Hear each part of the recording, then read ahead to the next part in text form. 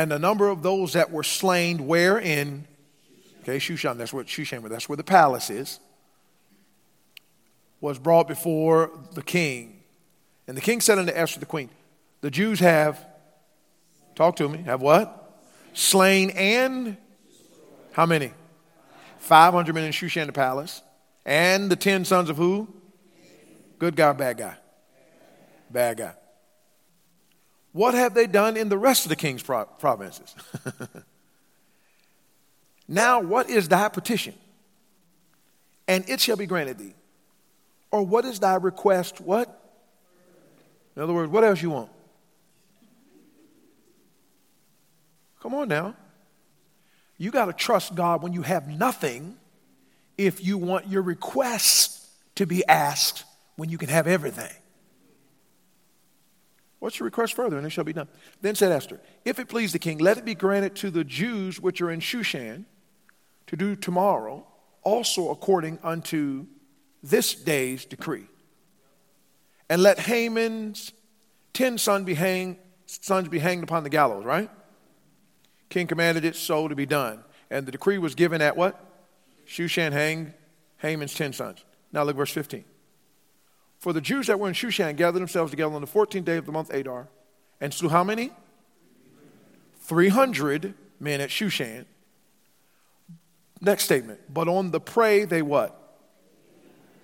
We talk about that. But the other Jews, that means not all of them lived in the capital. Not all of them lived where the palace was. Some other Jews, the Bible says, that were in the king's provinces gathered themselves together and stood for their lives and had rest from their enemies and slew of their foes. How many? 75. Y'all start off good. He died off. 75,000. Next statement.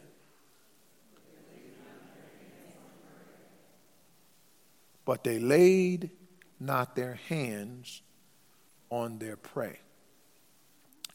Let the church say amen. And some of you say, I'm not going to say amen. I don't know what he's talking about.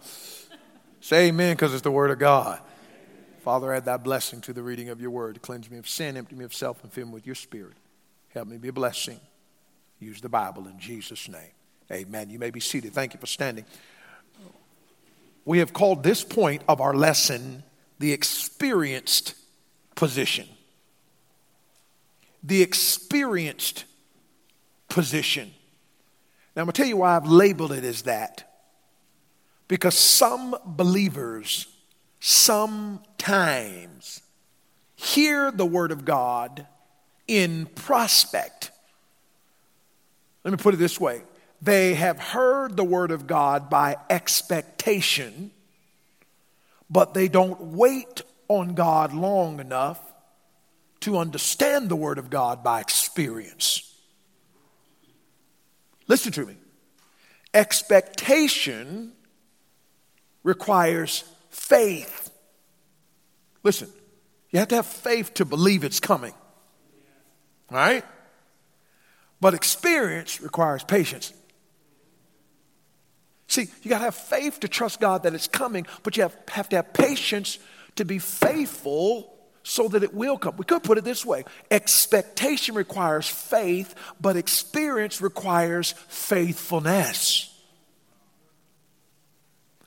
And we are witnessing Mordecai, Esther, and all of the Jews move from expectation to experience, but it's because their faith had faithfulness. Listen to me, it's so important tonight, beloved. So many of us are good at quoting scripture. We're good at claiming promises. We're good at saying what the Bible says. We are Bible thumpers.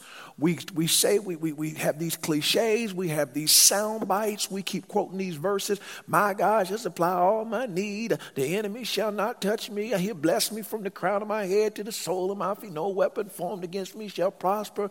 All things work together for good. I can do all things through Christ which strengtheneth me. Greater is he that is in me than he that is in the world. He that began good work, and we will perform it unto the day of Jesus Christ. We quote it, but we never live the Christian life long enough to experience it. And so we're talking about in Esther 1 and 2 and 3, but this Esther doesn't end with 3 and 4 and 5. And listen, we got to get to Esther chapter 9, where Mordecai and Esther are actually experienced what they claimed God would do chapters ago. I wonder if there is a believer today who's been faithful enough to the work of God for all these years. You are actually experiencing in your Christian life what you expected years ago. Ladies and gentlemen, that's when our faith becomes sight. Aren't you glad that God doesn't just tell us a good story to keep us smiling? He tells us a good story that if we'll be faithful, it will actually come to pass. So the beginning of this story doesn't start well. We start with a ruler who ends up hiring a wicked man who's a picture of the devil, who puts out a plot on God's people. There's a bounty on their head. One of the people that there's a bounty on their head happens to be the queen. The king doesn't know she's a Jew. He signed a decree to kill all of the Jews. Mordecai, her guardian, is the one that makes Haman mad, and Haman's going to kill all of them, and he builds these gallows to destroy them. And it looks like the bad guys are winning, but as our theme of this book tells us, God is doing what? Working behind the scenes. Talk to me. God is doing what? Working behind. One more time. God is doing what? Now, somebody came to church tonight that needs to go back home and pick your head up because God is working behind the scenes. And these things that were written aforetime, the Bible tells us, were written for our learning, that we through faith might be able to experience them. In other words, God said, I told you what happened in the Bible, so you will remember it in 2023 that I'm still, listen to me, there's a lot that has changed. We ain't wearing sandals. We don't have the Passover. There are not all kinds of laws that are going on. It's a different day. I'm not up here you spitting in clay and putting it on people's eyes. There's a lot that happened in the Bible that's not happening now. But there's one thing in the Bible that is still now, and that's God. He's still God. So Esther chapter 9 is an experienced position, a fateful arrival, a fateful, F-A-T-E-F-U-L. It actually comes to pass. A focused assembly, everybody gets together. Free-hearted assistance, people join in to get involved. A fearful association. When they hear about the Jews, they get nervous. Listen to me. God has so moved on the behalf of the Jews that the people that were about ready to be destroyed are now scaring everybody in the kingdom. Listen to me. Tell you something. When God shows up on your behalf, people be afraid of you. There's an association with the Jews that had never happened before. Now listen to me. I'm talking to a believer tonight who, because of your circumstances, you're living in fear. Come on, listen to me. You're living in fear. You're worried about somebody doing you wrong. You're worried about somebody destroying you. You're worried about persecution. You're oppressed by enemies. The devil's on your back. You're going through trials that you've never had before. There's some uncertainty ahead of you that you don't know what's going to happen. You can't pay your bills. The doctor's telling you something that doesn't look right. Everybody that you've turned to has not been able to help you. And the prospect of destruction is in front of you. Listen to me. I'm trying to tell you, if you will stay faithful to the Lord, the people that used to scare you will be afraid of you. That's what happened. There was a fear. And it wasn't that everywhere the Jews walked around, people. Listen, God produced a fear of his people because they knew that his people were associated with him. Ladies and gentlemen, we don't want people to fear us because we're big, because we're strong, because we're black, because we're white, because we're this and that. No. We want people to fear us because we're associated with God. They fear us because they fear God. There's a famed ascension happening with Mordecai and Esther. But tonight, here's what I want you to write down. There's a forceful annihilation happening. Just a few verses I want you to ponder tonight. There's a forceful annihilation happening. Literally, there's going to be a wiping out of those that were trying to destroy the Jews. Now, please listen carefully tonight. If you're living as a Christian in any age, if you're living as a Christian in this culture today, mark it down on your calendar. There are going to be moments where you feel like you're under attack and that somebody is trying to destroy you. Now, what are you going to do? Listen to me. The smartest Christian in the building tonight, the most godly person at Crossroads Baptist Church is not strong enough to defeat your enemies. The devil doesn't run because of what church you go to. Demons don't flee because of how long you've been saved. You can't sing a song that everybody claps to in here and expect Beelzebub and Belial to run because you sing it. But there's something about the God that we serve who knows how to annihilate our opposition. So I want you to notice this forceful annihilation. If you're taking notes tonight. First of all, there's enemy removal. Verse number 12, 500 men in Shushan, 10 sons of Haman destroyed. Look at verse number 14. They hanged Haman's 10 sons. 15. 300 men at Shushan, and then 16, 75,000. It just blows my mind how one move of God changes everything. Now look at me tonight. Eyes up here. How much do you think has to happen for things to turn around in your life? Because here's what the flesh does. The flesh gets depressed. Listen. I tell you what's wrong with us as Christians. We reach into the future and borrow depression. We borrow it. There are Christians in the building tonight that have already gone ahead to next month and decided to be depressed now about something that ain't even happened. And we borrow depression from the future because the flesh longs to be pessimistic, to be negative. It's going to be terrible. Listen, now, if we were to talk some sense into ourselves, and listen to me, sometimes the only person to talk sense into you is you because you're the only person with you all the time. So sometimes you got to check you. I need to talk to the pastor. Pastor need to put me in place. Pastor only see you for a little bit. You need to learn how to put your own self in place. And you need to tell yourself, self, you're talking crazy. Listen to me. When you borrow depression from the future, you are not only contradicting Scripture, you're contradicting your own testimony. Because enough has happened to you in the past with God on your side to tell you if he did it before, he will do it again. So we borrow depression from the future and we tell ourselves it's bad, it's terrible, it's going to be crazy and everything's going to go wrong. And because we start borrowing all of this depression from the future, we can't function right now. Listen to me. I'm trying to tell you that God intervened in just one situation. Remember, there was just one banquet that led to another, and finally Haman comes. Esther speaks up one time. The king finds out what in the world, and just like that, the king who had signed off for the demise of the Jews is now signing on for the deliverance of the Jews. Oh, Pastor, there's so much going on. I've got so much stress in my life. There's so much going wrong. I got this wrong, that wrong, this wrong, that wrong, this wrong. I went to the doctor about this. My bills are doing this situation. I got this call about this. I got this call about this. I just got a list. That list so long. So I'm asking you, it may be long to you. God just had to do one thing, turn everything around. It's a faith problem. It's a faith problem. And so Pastor, when I start borrowing from the future to be depressed, how do I train my mind to stop thinking about my demise and start claiming my deliverance? Listen, you've got to do the same thing you just said. The problem is not that you're having a rehearsal. The problem is you're rehearsing the wrong things. So instead of rehearsing how bad it's going to be, I got to rehearse how good God is.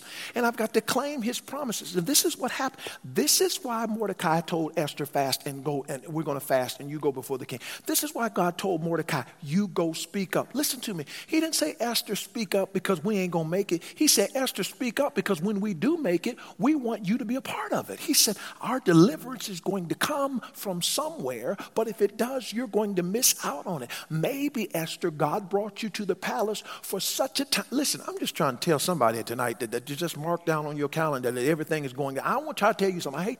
I hate to mess up your pity party, and I hate to unschedule your depression session, but I'm here to tell you, unbeknownst to you, it is forecast. God is going to win.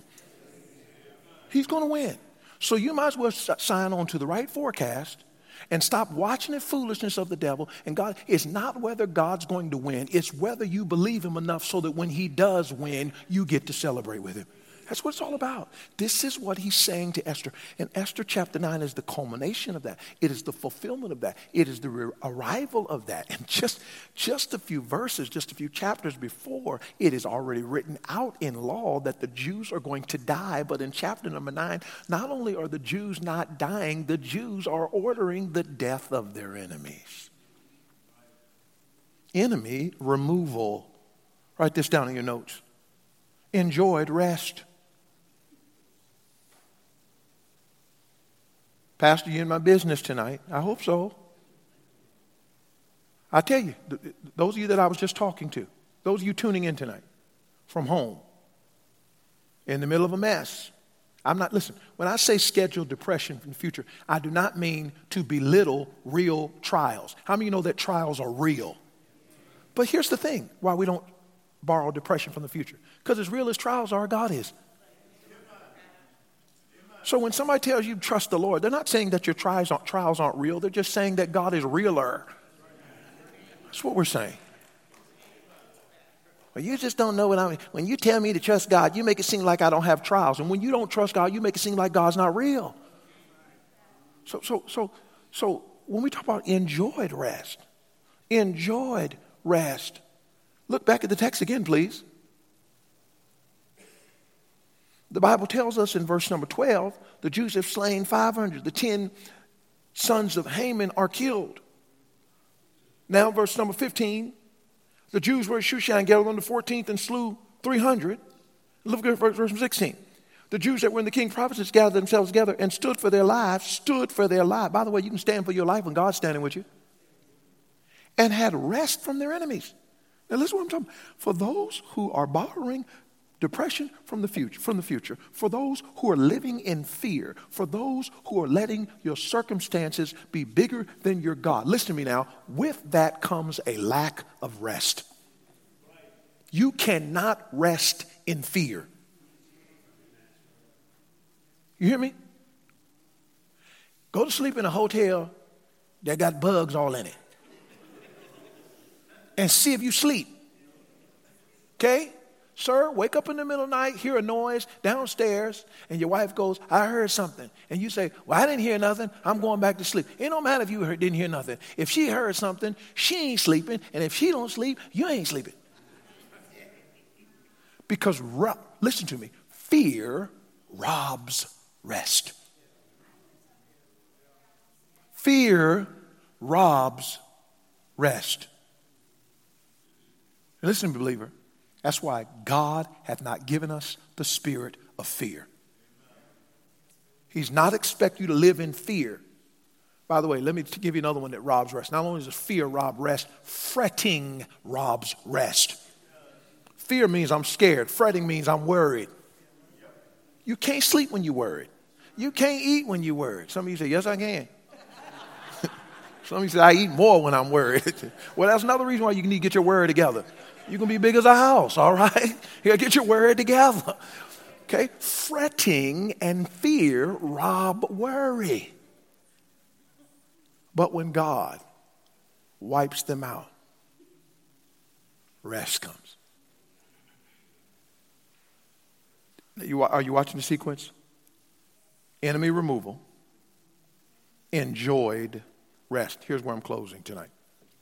The two phrases at the end of these two verses. Let's look at them again.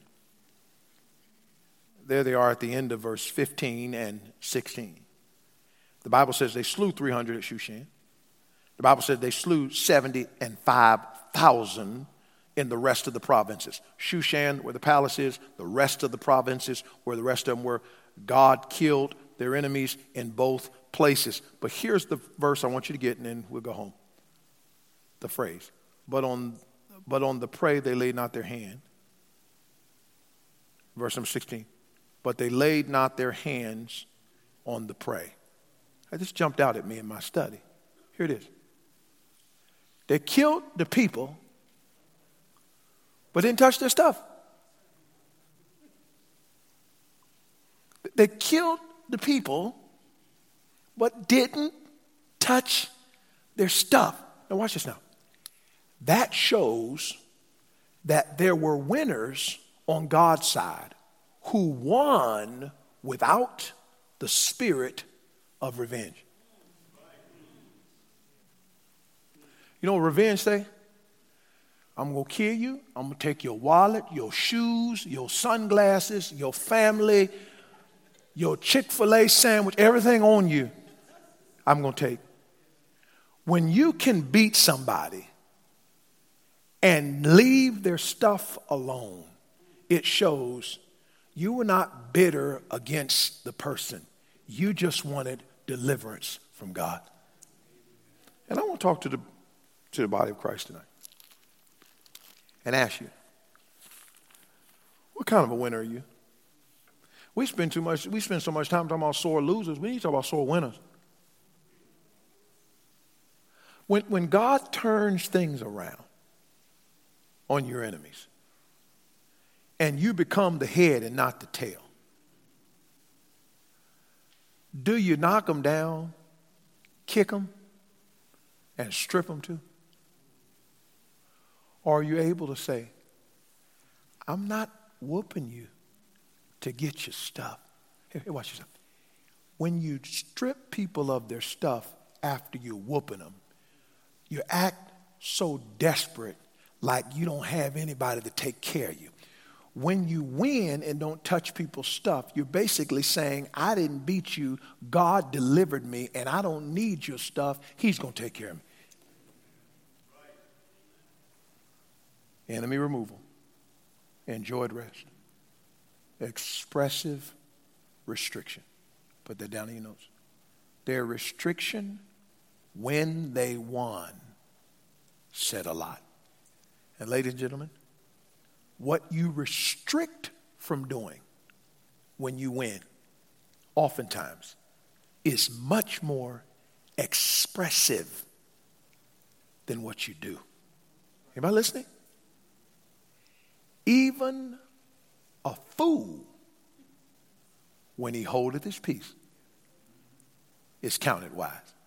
See, we are so busy tooting our horns about how good of a Christian we are because of what we do. Sometimes our Christianity speaks louder of what we don't do. Oh, I'm such a good Christian. Look at all I did. Look at what them enemies tried to do to me. Now look at what God did to them. And I'm going to make them pay for it. No. What you restrict from doing, even though you have power to do it, speaks more loudly than what you do. May God help us.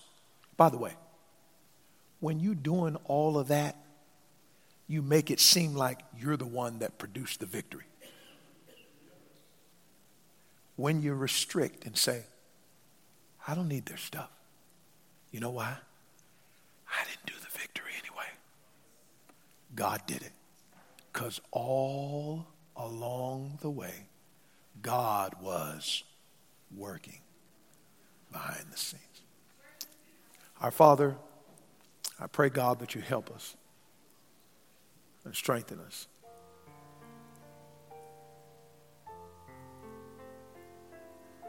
Sometimes we are the most merciless, ruthless, spiteful, vindictive, revengeful people on planet Earth. And if anybody had reason to be angry, it was Mordecai, Esther, and the Jews. And yet, they slew 75,000. But lay not their hands on their prey. God, if we trust you enough to deliver us, then we ought to trust you enough to provide for us too. All over the building. Pastor, God has spoken to my heart tonight. Would you raise your hand all over the building? God bless you. And you. Listen, come on now. We just get to that point. Get them, God. Get them. Get them. And get them, God, because once you get them, I can get all they got. It's not the mind of Christ. Lord, thank you. We love you. We bless you. We magnify you. In Jesus' name.